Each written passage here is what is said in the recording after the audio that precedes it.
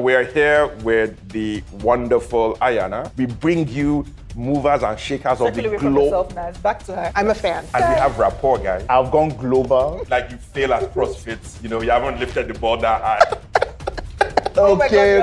That was such a slow payoff, but no problem. I quite understand. I love the rapport that you guys have. And it sounds like you've always loved movies. Good stories will travel. Yes, we're reaching. We're super excited for that. That's all. Hello, everyone. Yay. Hi. Welcome to another episode of the amazing, awesome Inkblot Meet and Greet. I was going to go with a third A, but I couldn't think of a third Alliteration one. is not your friend. Well, yes, I know, right? So I would try and rhyme, but I would stop. So, so we're here with the wonderful Ayana. Alliteration. You see, I was going somewhere of Amazon. You see, that's why you see. Okay. That was such a slow payoff, but no problem. But you see, that's why delayed gratification is an actual thing. Right. So normally we go around and we play around before we introduce. But you see, I was doing the whole A thing to get to her name, which is an A. In the company where she works is an A. Yes. My middle name starts with A. Oh, really? See? It does. Yes. Wow, research, you failed us. That's on you. Actually, that's on me. Actually. Yes, shame. Go to the naughty corner. I'm already in the corner. I don't understand. Anyways, nice to meet you. Introduce properly, Mr. Man. No, but I was enjoying my alliteration thing. No, okay, yes. no. So we are here with Ayana. This is what we do for you, our viewers, right? We bring you movers and shakers of the globe. Back to her. No, I'm saying of the global film industry, who, are august personalities in their own rights. So Ayana is the current director and head of worldwide major studio licensing. Is that correct? Yeah, it's a mouthful. Even I forget sometimes. Yes. Research pass. Well done, Damola. Thank you. Now, I would like to highlight that they said major studio licensing. So technically, Inkblot is a major studio. Are you really? I have to bring it back to us. Marketing. You also have to sell yourself. So yes. Guys, we have a Yanalonian with us, and Yes. we're super excited to have Yeah. you here. I am very happy to be here. Yay! Thank you When she very first much. told us that she watches our podcast, I was shy. That kind of thing. I was like, hi, hey, we've made so many mistakes in this Do podcast. you understand? I was Why? like, we should take this thing more seriously. You know that kind of thing. You have a global audience. I watch your podcast Ooh. from Los Angeles like every No week. pressure. Oh, you have a global audience of one, at least Yes. of one. Yes. I'm So having now you a- have one person that say watch from America. Yes. Now we know. Now we know. Now I'm getting an agent. I've gone global, please. You guys can't just talk to me anyhow anymore. I need security around me when I'm in public. I don't care about these two. They're Wow. fine. Thanks. have So a plan. why did you say yes? Yes. Because I love your podcast. Oh, wow. I'm Thank not even joking. I watch it from Los Angeles. I am that one viewer you have. Yes. But maybe one day you'll have two from the US.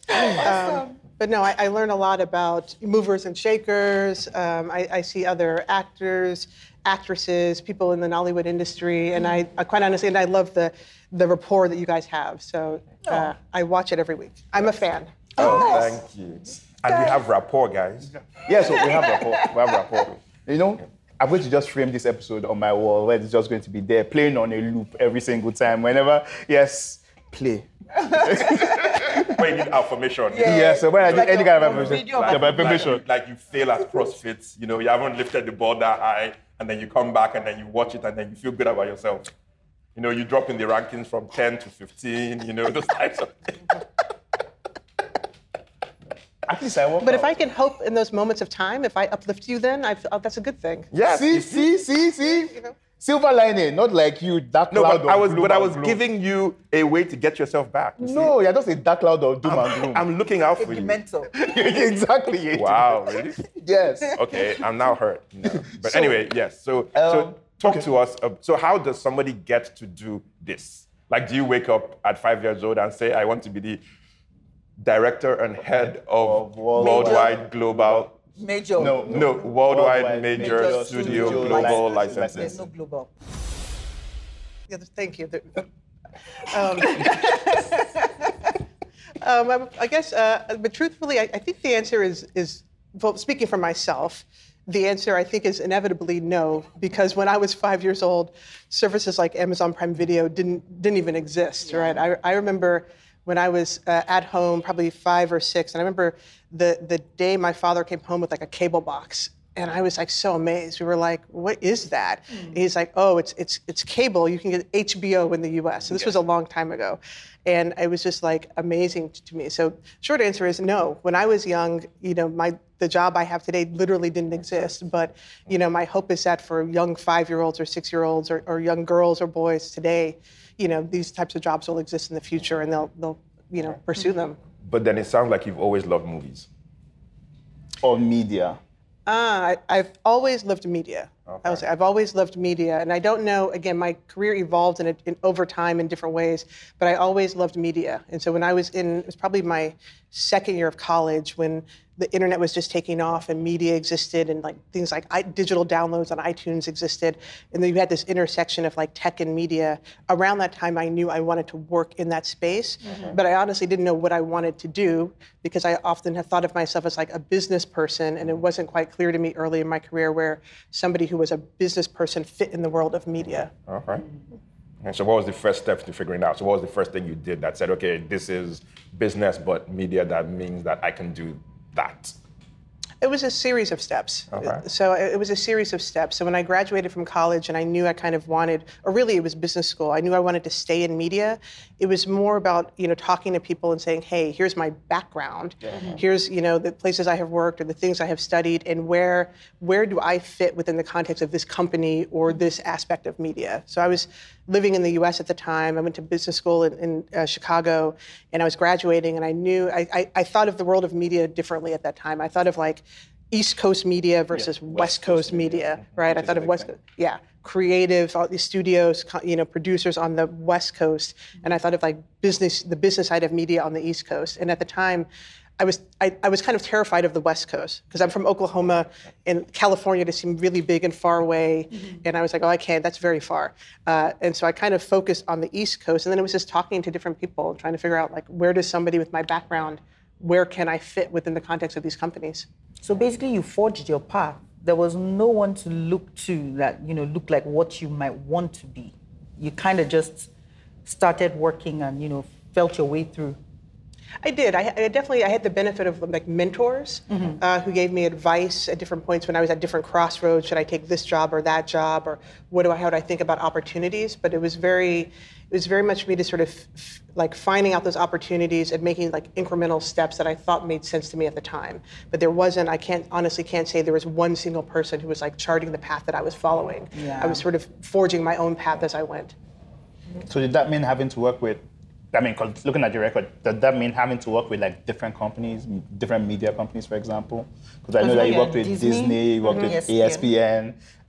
So pretty much like, how did those companies shape you? It was all like kind of an incremental process. So I graduated from coming out of business school, and I didn't have a job. And at least in the U.S., at least at the point in time when I was going to business schools, like the majority of folks in my class, they either went to Wall Street, they were going to be bankers, or they were going to go work for companies like McKinsey and Bain and be BCG. Yep, consultants. Yeah, or for the school I went to, they specialized in marketing. Okay. So I was kind of like this outlier. There were only like a small handful of us. So like, yeah, we're going to do something in media. So in my case, like when I was coming out of my second year of business school, I kind of, again, I was focused on the East Coast, and I was focused just on like companies that had good cultures that I thought would resonate with me personally, and ended up taking my first job on the corporate strategy and corporate M&A group at the New York Times Company. Okay. And it was very incremental because I'd had all this kind of media, I had some product experience, but I didn't have like financial transactional experience. And so it was very interesting to me to build on that. And then I was there for a while, and then like ESPN, Disney, it always had this culture that was known for being very entrepreneurial and go, go, go, go, go. And people told me at the time, if you want to work in content distribution anywhere in the US, you worked for the Walt Disney Company. Yes. And then they said, if you work in the Walt Disney Company, you go work in ESPN and their affiliate sales group, because they're just known for big deals and all sorts of exciting stuff. So what's affiliate sales? I said the same thing. I was at the New York Times Company, and my friend, she sent me this job. She sent me this job description, and she said, "Hey, these folks at the ESPN affiliate sales group are looking for somebody to do strategy." And I said the same exact thing. I said, "What is affiliate sales?" And so I had to take a day off from work because I had to call in sick because I was going to go do for interview, and then of course I had to rent a car in New York. The car rental place was right across the office from my job at the New York Times Company. Oh my goodness! So that was awkward. So that I had to sneak in, drive a rental car, and I drove all the way out to like Connecticut. There's a building that looked like a warehouse to meet with the affiliate sales people. But the affiliate sales group, effectively what that means is that was like content distribution to like B2B distributors of content. So like in the US, if you watch ESPN or Disney Channel, you're watching that through like a cable company or a pay TV company, or if you're buying something on iTunes or even consuming something on Amazon Prime. So this was like the B2B sales group that was responsible for selling the rights to distribute Disney content. But anyway, to bring it full circle, so I when I left the New York Times company to go to ESPN is because I wanted to get like sales negotiation experience. And then years later, when I left ESPN to join Amazon, it was because I was going to get like international content distribution. So there were always these very specific things that I wanted out of each job that I took. So over time they've built up, but it wasn't like part of some master plan. So one of the things that like international, so I guess looking from where we sit, I mean, we're international. I mean, you know how you think you're local, but in the eyes of the broader media, we're the international segment of media. So like seeing that cross-pollination of international media, how do you see that sitting on your side of the world? If that question made sense. I don't think it made sense. So what I mean is that, like, so from Nigeria, right, when we say our content is going global, that is internationalization out, right? Yeah. But from the US, US has always been going global. But what does internationalization mean from a US perspective as that content is coming? Yeah, taking content from across so like, the what world. Does that feel like? How does that decision matrix look like from that side of the world? Oh, I think I see. I would say like it's a multi-pronged decision making, and maybe if I only like Amazon Prime Video, we operate on a global basis, right? So there's always going to be some lens that we have that is thinking like local and thinking like global. But if I understand your question, I think you're asking like if we were to acquire Nollywood content for our service outside of Sub-Saharan Africa, outside of Nigeria, how do we think about that? How do we think about the importance of that? So at its highest level, I mean, we look for content and we strive to identify content that will we use the word delight very deliberately, because that's how we think about it. Like content that will delight our customers either within the region, so in this case, Nigeria, but also outside of Nigeria. So for us, it's always about, and I guess I would say the logic or the decision making that sort of drives our decisions on like what to acquire for any given part of the world is at its highest level like what content do we think will delight our customers within that part of the world. So there are different ways that we may go about sort of assessing that demand for a particular type of content, whether it's like Nollywood content or Bollywood content or telenovelas or Japanese anime or what have you. But we're always thinking about, our lens is always a little bit from the customer first, and how can we delight customers and what is the demand for that type of content in that part of the world. Okay. Speaking of content, I know you watch a lot of Nollywood movies. You have to, right? Which is your favorite? And you need to answer carefully. No, your favorite that we made. Let me help you. Your favorite that we made. No. Zulu. I think Zulu phrased it properly, right? Yeah. Which is your favorite? And answer, And why is it an English film? Yes. And why is it an English film? Yes. Let me think. I mean, what is my favorite? I watch about like 10 to 15 Nollywood movies a week, by the way, so I watch quite a bit. I think my favorite Inkblot film, or one of my favorites overall, I would have to say, I think I like The Setup. Oh. Okay. I also like Up North. Okay. Of course, there's Wedding Party 1, Wedding Party 2. Yay, Wedding Party 2 stands in the house. All three of us. Yes. Yeah, the only one. You alone. I mean, I'm excited about Wedding Party, right? I liked Moms at War too. Moms at War, yes. For different reasons. I thought I was expecting that to end. I mean, I love the direction, the relationship between the two female protagonists. You guys evolved that in a way that just was inspiring and delightful. So I like all of them for different reasons.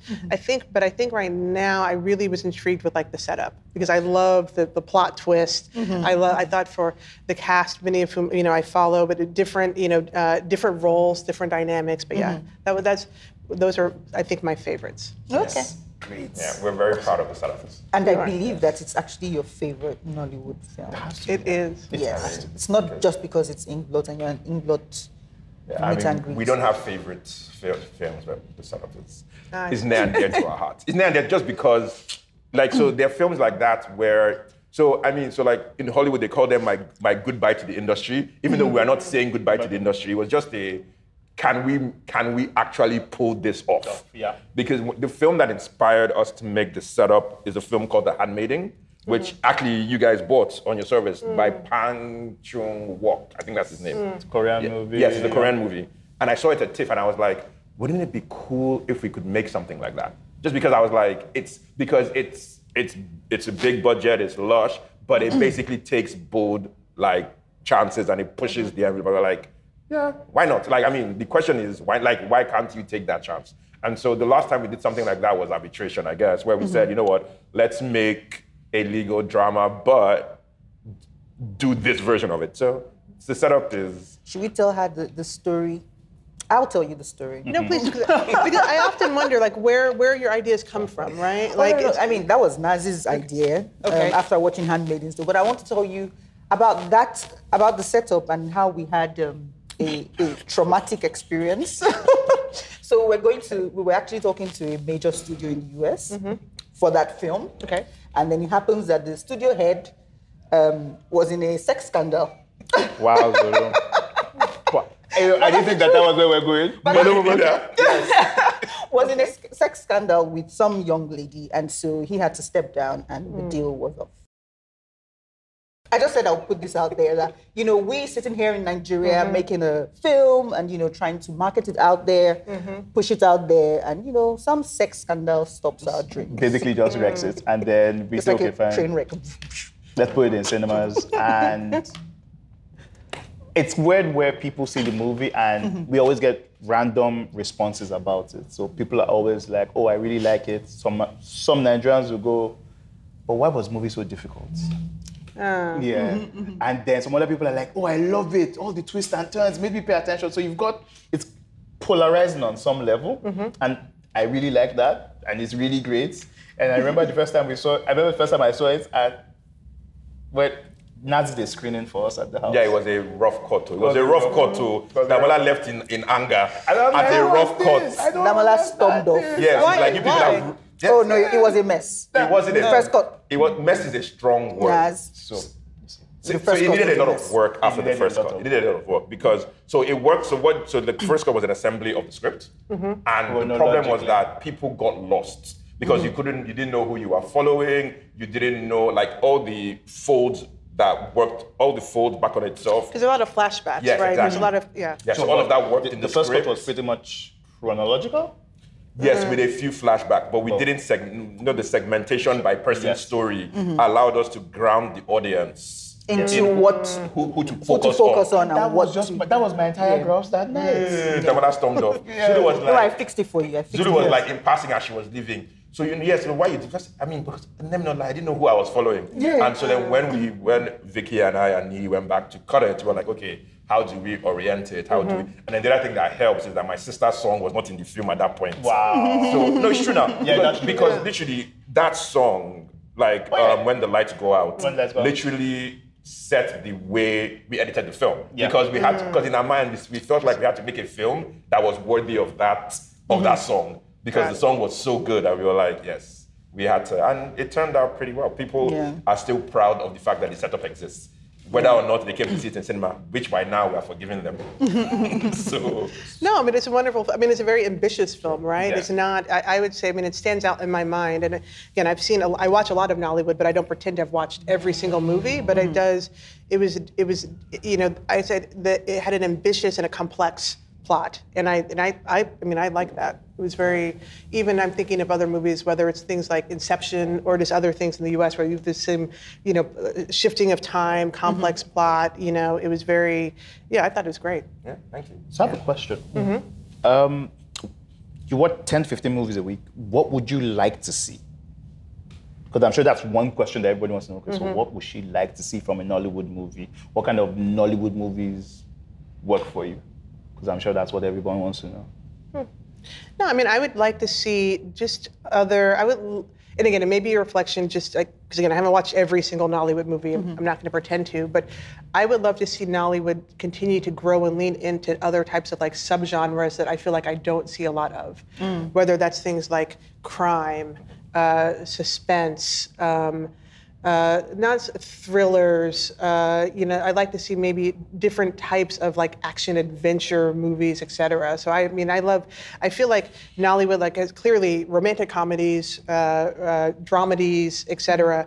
I see a lot of that, but just continue to build off of it and lean into those other just types of genres or really subgenres that exist. I think that's where there's a lot of opportunity just to continue to build it, but do so without losing the authenticness of Nollywood and those underlying like Nollywood stories. Okay. Yeah. That is the challenge, right? Because how do you make a crime drama giving that Nigerians' exposure to police and experience of police is a certain way? So those are the kind of things that people are trying to think about. So the one that sticks in my head more than anything else is Aki Omotosho's Ghost and the House of Truth, where he basically took it from the point of view of an uncorruptible police officer who was literally a standout person in the department trying to find a missing girl. Yeah. So I guess figuring out those types of because it makes sense, like crime cells, like there are tons of like policemen against the world, But it's etc. weird, right? Because there's always a meme about Nollywood movies where the police only investigate in Nollywood movies, which is just like an indictment on the real police in Nigeria, right? So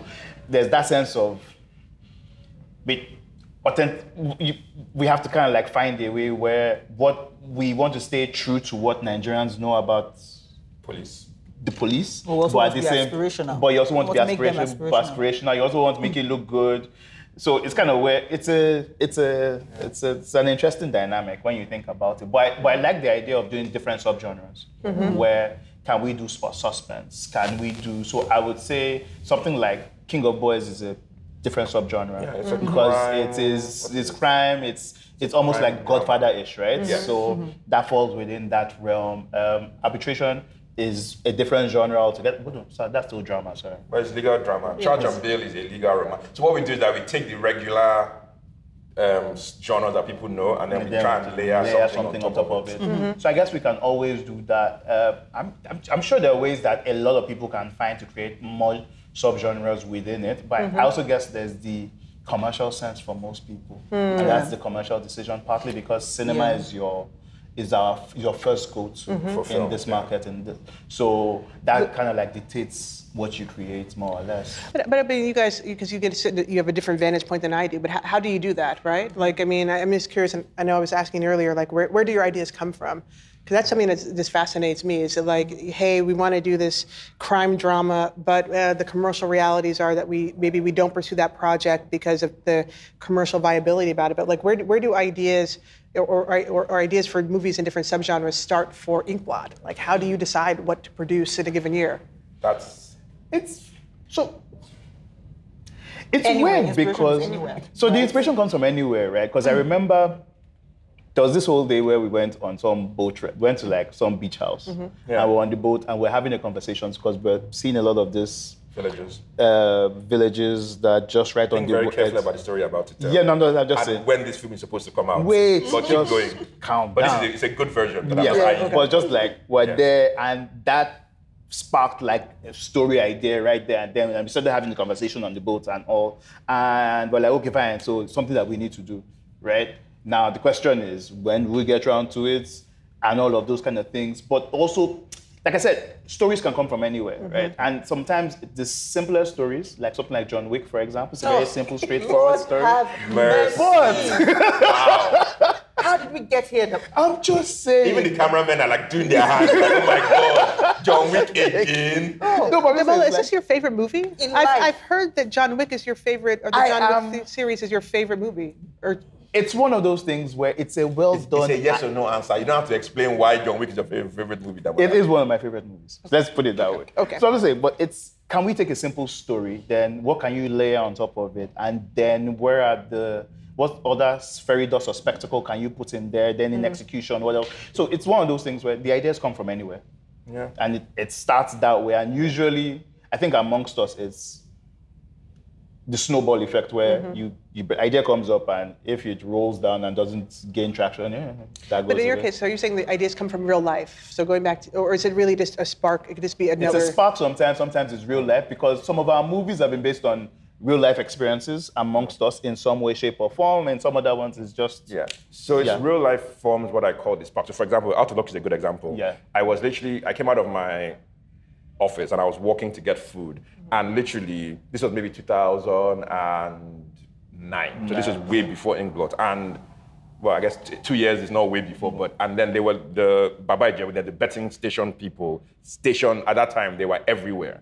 And I was like, this is a really cool idea. And then when we made Out of Luck, it started literally from a movie about a betting person, and then so that was the genesis was betting, but then it snowballed into what happens if a gangster places a bet, but he places the bet after the deadline, but the ticket wins, so the ticket doesn't count.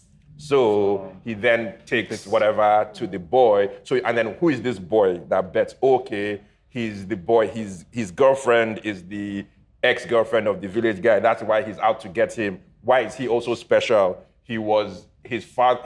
His brother is rich. He chose to be poor. So all those layers, so he's a person who I aspire to more in life, but he's been hurt before. So you just keep layering it on. Exactly. And then you start adding the commercial element as so well. Then, because you know it's going to cinema. So once you know it's going to cinema, you then look at the story you're telling. Then you then start to look at your casting.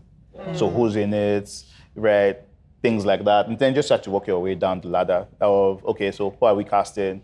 Huge set pieces. What the scale of the film? Instead of situating this scene in a room and parlor, more or less. Why don't you put this in a restaurant? Why do you do it in a car or something? But do you ever feel like you have to make compromises when you layer on the commercial aspects of it? Of course. Every time. Well, I don't call them compromising because I think it's the way you approach it. So, for example, the best example is actually Charge and Bill, right?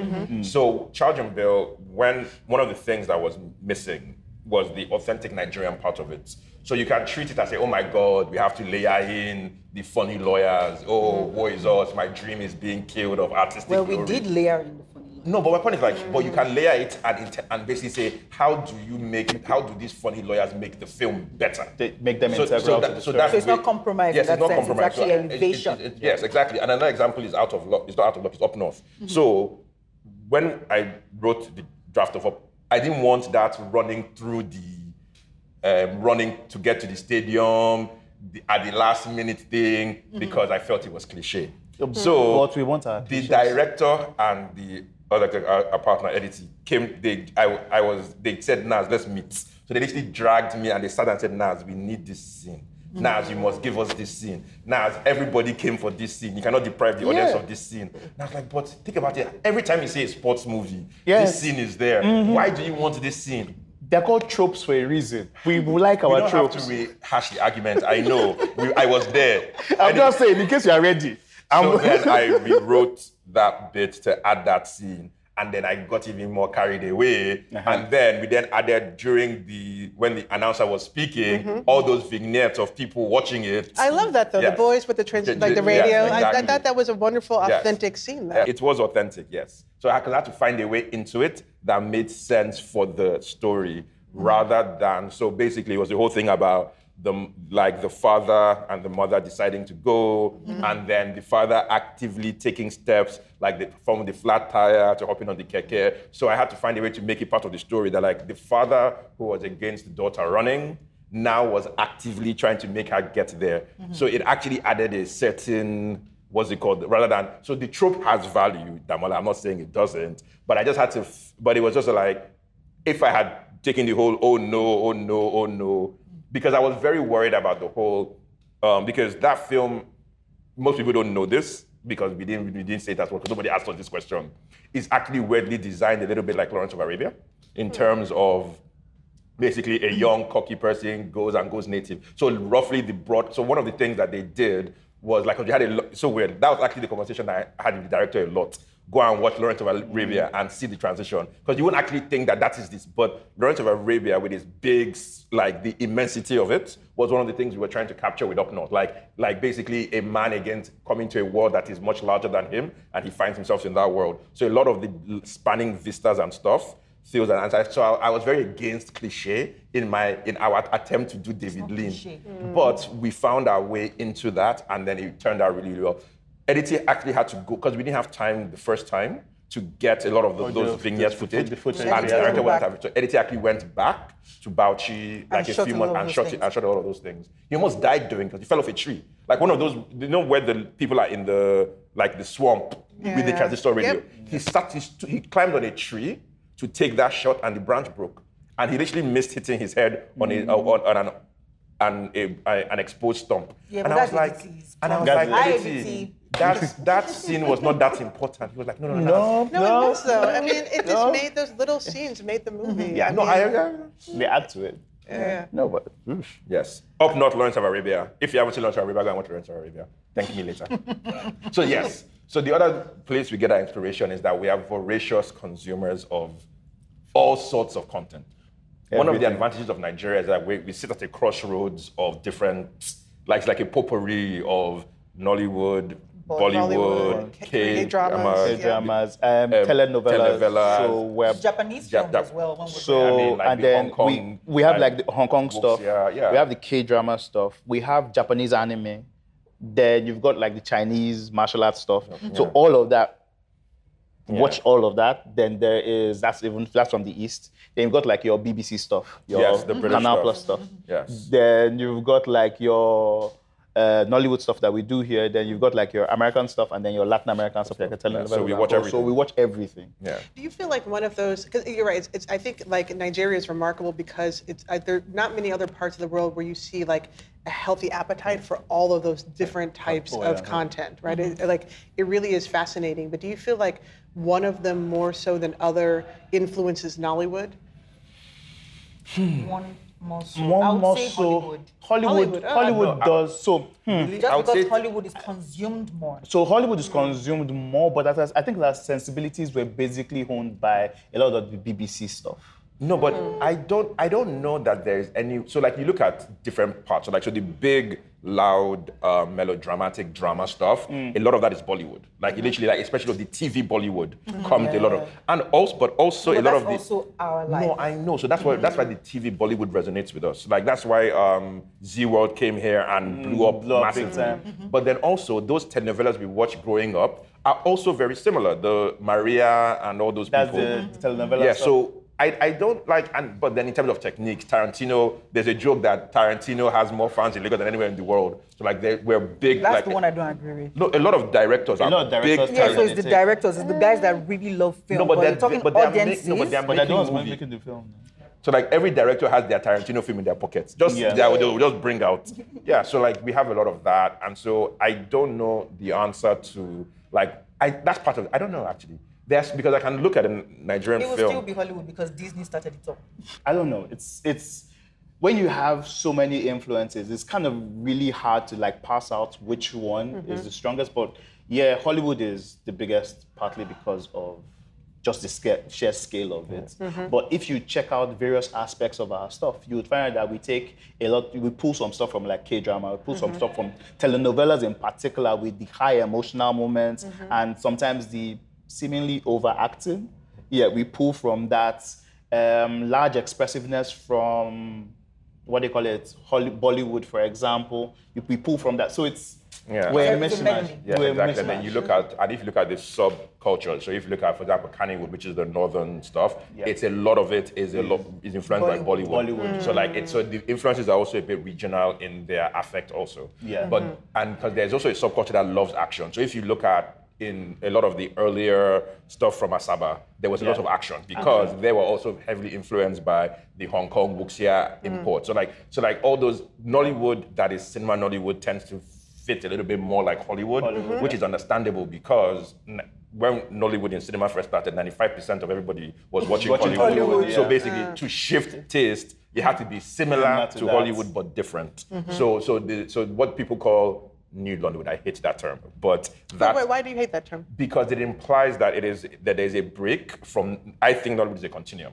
Like that ideal, it's just that need to evolving over time. differentiate is annoying because there's no version of Nollywood in cinema without the original Nollywood. So trying to pretend that there's a separation, I just feel is random. Yeah, but you just called it the original Nollywood. So I guess it's for want of a word or a term, which is why people call it the new one. Because it's like a new But it's all Nollywood. But it's, I think it's just different waves, right? So in some other environment where people decide to like study it a lot deeper, you would then have like, like in architecture, for example, or in design, they'll tell you that there's the Georgian era, Victorian era, this and that era. We've never bothered to break it down like that. Yeah. So we just basically look old Nollywood, new Nollywood. And we call it military. No. So you would take something like, 90s Nollywood, what was the major influence of 90s Nollywood? And you would basically tag that. No, but if you call it, but like 1990, so that's like living in bondage. Yes. So if you call it the golden age of Nollywood, right? Yeah. So the new Nollywood implies a level of, there's a quality thing inherent that I don't like. Yes. So if you call it the golden age of Nollywood. But they need to almost, in order to say that we're the people different and better and all of that. Because the Nollywood that exists, like Nollywood went global 20 years ago, 25 years ago, 30 years ago. So like for the idea that that Nollywood is now emerging. It's just starting. Yeah, I feel that it's a very, it's odd basically to me because you can learn a lot about Nollywood today by watching the stuff that Nigerians loved 10 years ago, 20 years ago, 25 years ago, because people are people, right? And so yes, tastes evolve. But like you can't not watch you can't say look at the films I'm making and your influences are totally foreign. Like you have to understand what the Nigerians love growing up, because I mean film school abroad, right? Or you learn what the old masters did as a way to build your taste, etc., etc. So the idea that your palate should not be expanded by watching old Nollywood or golden age Nollywood, I'm coining it, yes, golden age Nollywood, to me is odd, basically. Why is Amazon in Nigeria? Why is Amazon in Nigeria? Yeah. Why are you in Nigeria? Amazon Prime.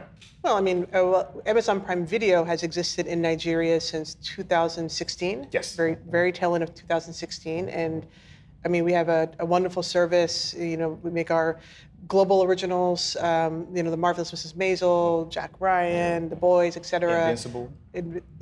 Invincible. We make other, another broader suite of content, Bollywood content, etc. Available. And at this time, like we're just quite honestly building off of that foundation that we began in 2016 to continue to improve our service, lean into add additional types of content, locally relevant content, Nollywood content, other content from across sub-Saharan Africa, make it available to our customers in this region, and we're super excited for that. It's still, we all have this saying at Amazon, we say it's always day one, because we really try to maintain a startup sort of entrepreneurial mentality just as a company.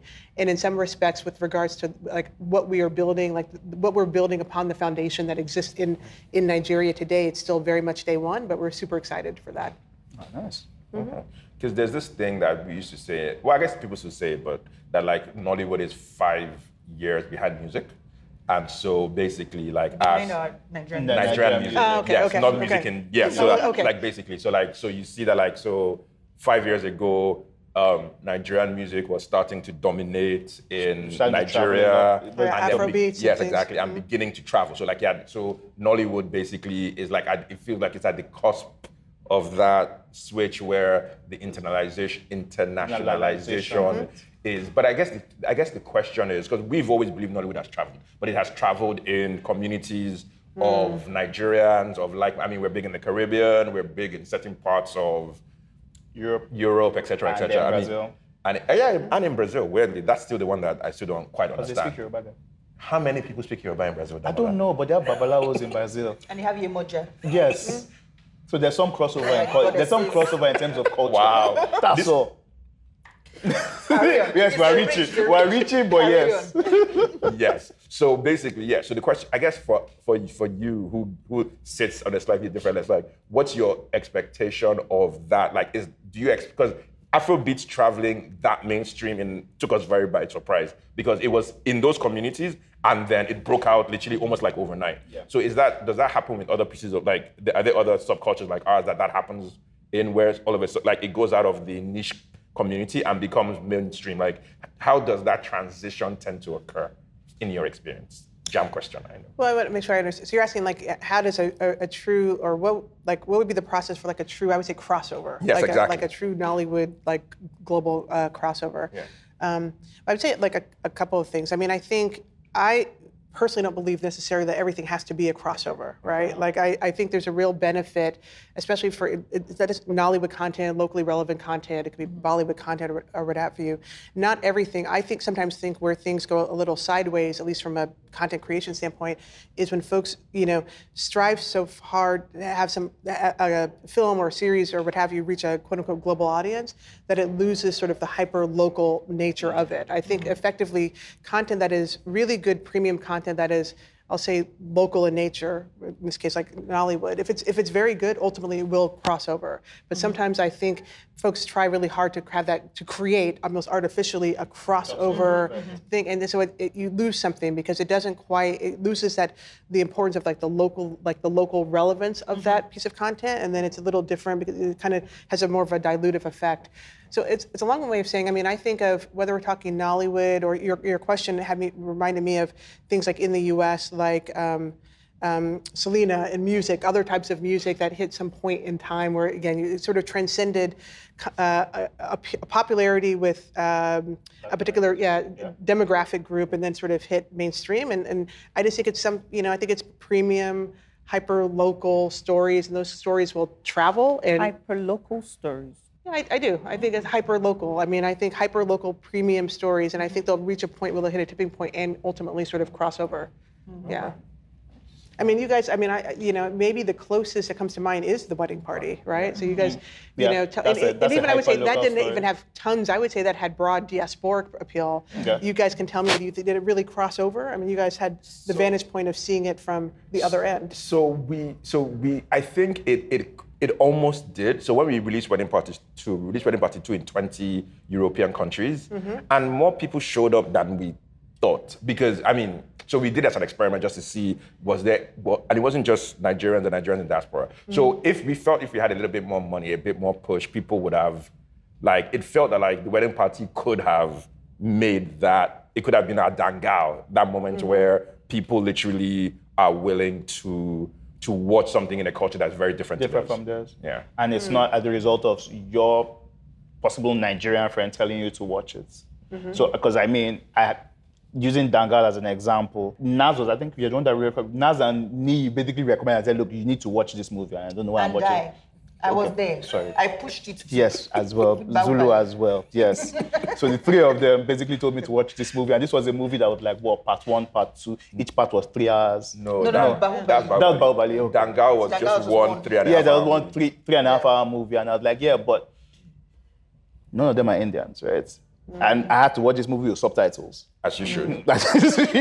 So there's all of that. But then it's a scenario where I think the true crossover effect is when it's not your Nigerian friend telling you to watch a Nigerian movie, but some other person altogether who stumbled on the movie and absolutely loves it and is willing to then push it, which happened in the music industry. Because, we all knew the story of Essence this summer. But all of a sudden, on the global chart, I just kept seeing Love Wanting. I'm like, why are people listening to Love Wanting? And it just randomly blew up. Because a Nigerian song, because Essence, he has Thames, Wizkid, Justin Bieber hopped on it. So that was the ordained global smash. And then this song by CK from 2019 is hitting, and you're like, okay, TikTok. People are looking out for Nigerian songs and listening to them. It feels like a moment that is entering. And I don't know if I should say it's a good thing, right? Because it's going to change. Because you start mentally saying, I'm trying to make content to do that. Yeah. But that's what I was saying. You're trying to make content solely for this purpose of forcing a crossover. Yeah. And that's where I would just worry. Well, I would say that's where I would just worry a little bit. I think, again, I think that feels to me this intrinsically sort of artificial. Yeah. But not to say that it can't be successful, depending on what we're talking about. But I still ultimately think good stories will travel. Good stories will find that audience. And it's not always necessarily about marketing. You're right, things will hit a tipping point, and I think you can do that and retain what I would qualify as the authentic underlying sort of Nollywood sensibility to the content, and it will ultimately sort of push through. I like how you phrased it, hyper-local stories. In the end, the films you're even talking about, the Bahubalis and the Dangals, There were big hits in their local community. Yes, authentically Indian even movies. Parasite was a massive hit in Korea. Authentically Korean. With subtitles, I mean, yeah. So like we've talked a little bit about the specialization in terms of the subgenres and stuff. So what do you think are things that like we need to do better based on like just broad strokes, like in general? I won't say, but I mean, I would say Inkblot should keep making wonderful movies, first and foremost. You guys will continue to do that. I mean, taking a step back, if you're asking me just generally about like, Nollywood and, just, I would say, I would reiterate the importance of the upfront development process, right? And I know it's not always possible. I know, different filmmakers have different resources, et cetera, but the upfront process, making time to like iterations, writing, more writing. So I think sometimes I worry that gets a little rushed. So I would say the biggest thing is actually probably spend more time on the upfront process. The development, to optimize, refine a script, et cetera, before one starts to execute against it. I think there's real opportunity there if resources allow for that. And I know they always don't. Yeah. I mean, writers are they're what they're waiting gold in Hollywood. They're like unicorns. Unicorns don't exist. So literally, let us. That's not white rhinos. So it's and I think it's improving, I guess, because as there's more demand, because writing is very difficult, it's very time consuming, et cetera. So the ability to have a job and do your life, but I think it's something that we actively are trying to figure out also on our side. Yeah, I mean, that's what I was saying, if resources allow. And I know they always don't, but I think that's probably like sort of most important, or one of the most important things. Yeah. It's the foundation of it all. Naturally, because there's more and more capital in Nigeria right now to make films, because it feels like it's that moment. But like you can't buy your way to writing. Somebody has to learn the craft. And just basically go through the act of writing. Technicalities of writing. And it also flows downstream, right? But if you tighten it up front, you're not doing as many reshoots, et cetera. So there is sort of a domino effect. Oh no. No. Reshoots always happen. No, unless it's like something happens to your footage. Yes. Okay. Yes. Unless your footage literally burns. Yes. Yes. Or actually, but I mean, Up North is a bad example because we actually saw something missing, and luckily we had the ability to reshoot it. No, that was a reshoot. That was that's a reshoot. That's what technically a reshoot. No, it was added scenes. It's not like we went and added scenes. That's a garnish. Not like it was a garnish. Not like you had. It wasn't that we had shot something and then we said we need to reshoot and then let's reshoot it. But I guess there's also. I guess it also comes down to your budget and the resources that you have available. So there's also this question: do you write to your budget, or do you write and then find the budget? Then do you? So for us, it's been both. It's both. Yeah. For us, it's been both because we've had stories from the past that we haven't produced because this needs too much money. It needs too much money. And then there's the one, this is how much we have to spend, and then it goes from a restaurant to a room and parlor. Yeah. You scale down very nicely. Yeah, we don't have to go. Just talk. Just this emotion is the emotion. Just instead of it being a car crash, it's now just a slap. Yeah. But that's unfortunate. I actually had this discussion and debate with someone yesterday. I think I think when the budget is constrained, writers will constrain their thoughts to fit that budget. So if you can, even if you have to, like, I'll say optimize things and tweak them later, to at least start like with an uninhibited, like, or think mentally with like a bigger budget and not constrain the creative process up front, because there is a relationship between those two, right? Yeah. No, I totally agree with that one, where you tell someone there's a budget for this, and because of that just keeps hammering in the back of their head, and then you're not like, any idea, you're like, anytime I see the waves and water and anything to do with water. Zuli's like, no. Can we take that out? Somewhere else? Because like in a bathtub or something? Thank you. Yeah, I mean, so like I try to do that sometimes, but I don't always succeed. So like I try and write the first draft purely with a writer's hat. So like the first pass is I have $1 million per day to make this, and then as I do passes, I cut it down. I pull out this. Oh no, we're not having a car crash on the Third Mainland Bridge. No, those type of things. And then over time, but it also helps to know how to write to your budget also as a writer, because partly because of you don't have the time. Sometimes you don't have time to do all those multiple drafts, etc., etc.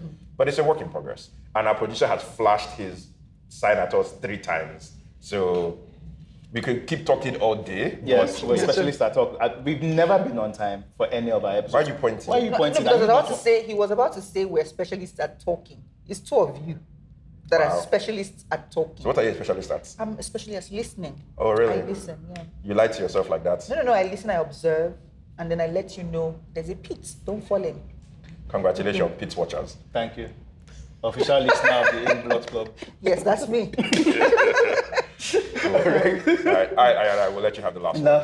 Yes, please. Last word. Yes. Sign us out, because we're all terrible at this, so it can't be any we are worse. terrible at signing people out. Yes. Yes.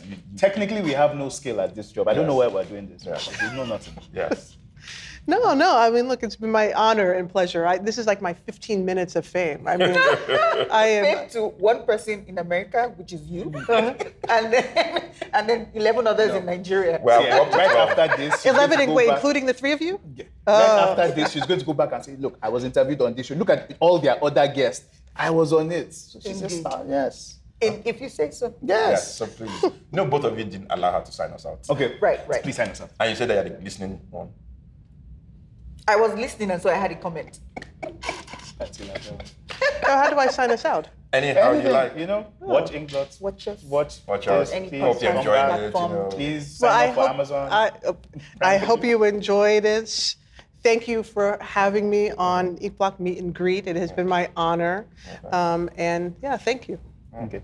Please sign up for Amazon Prime Video. Yes. Yes. Yes. That. Thank you. Do that. Yes. Thank you. It's available now in Nigeria since 2016. You sound like Oppie with Tyrone. All right. Thank you. Thank you. Thank you.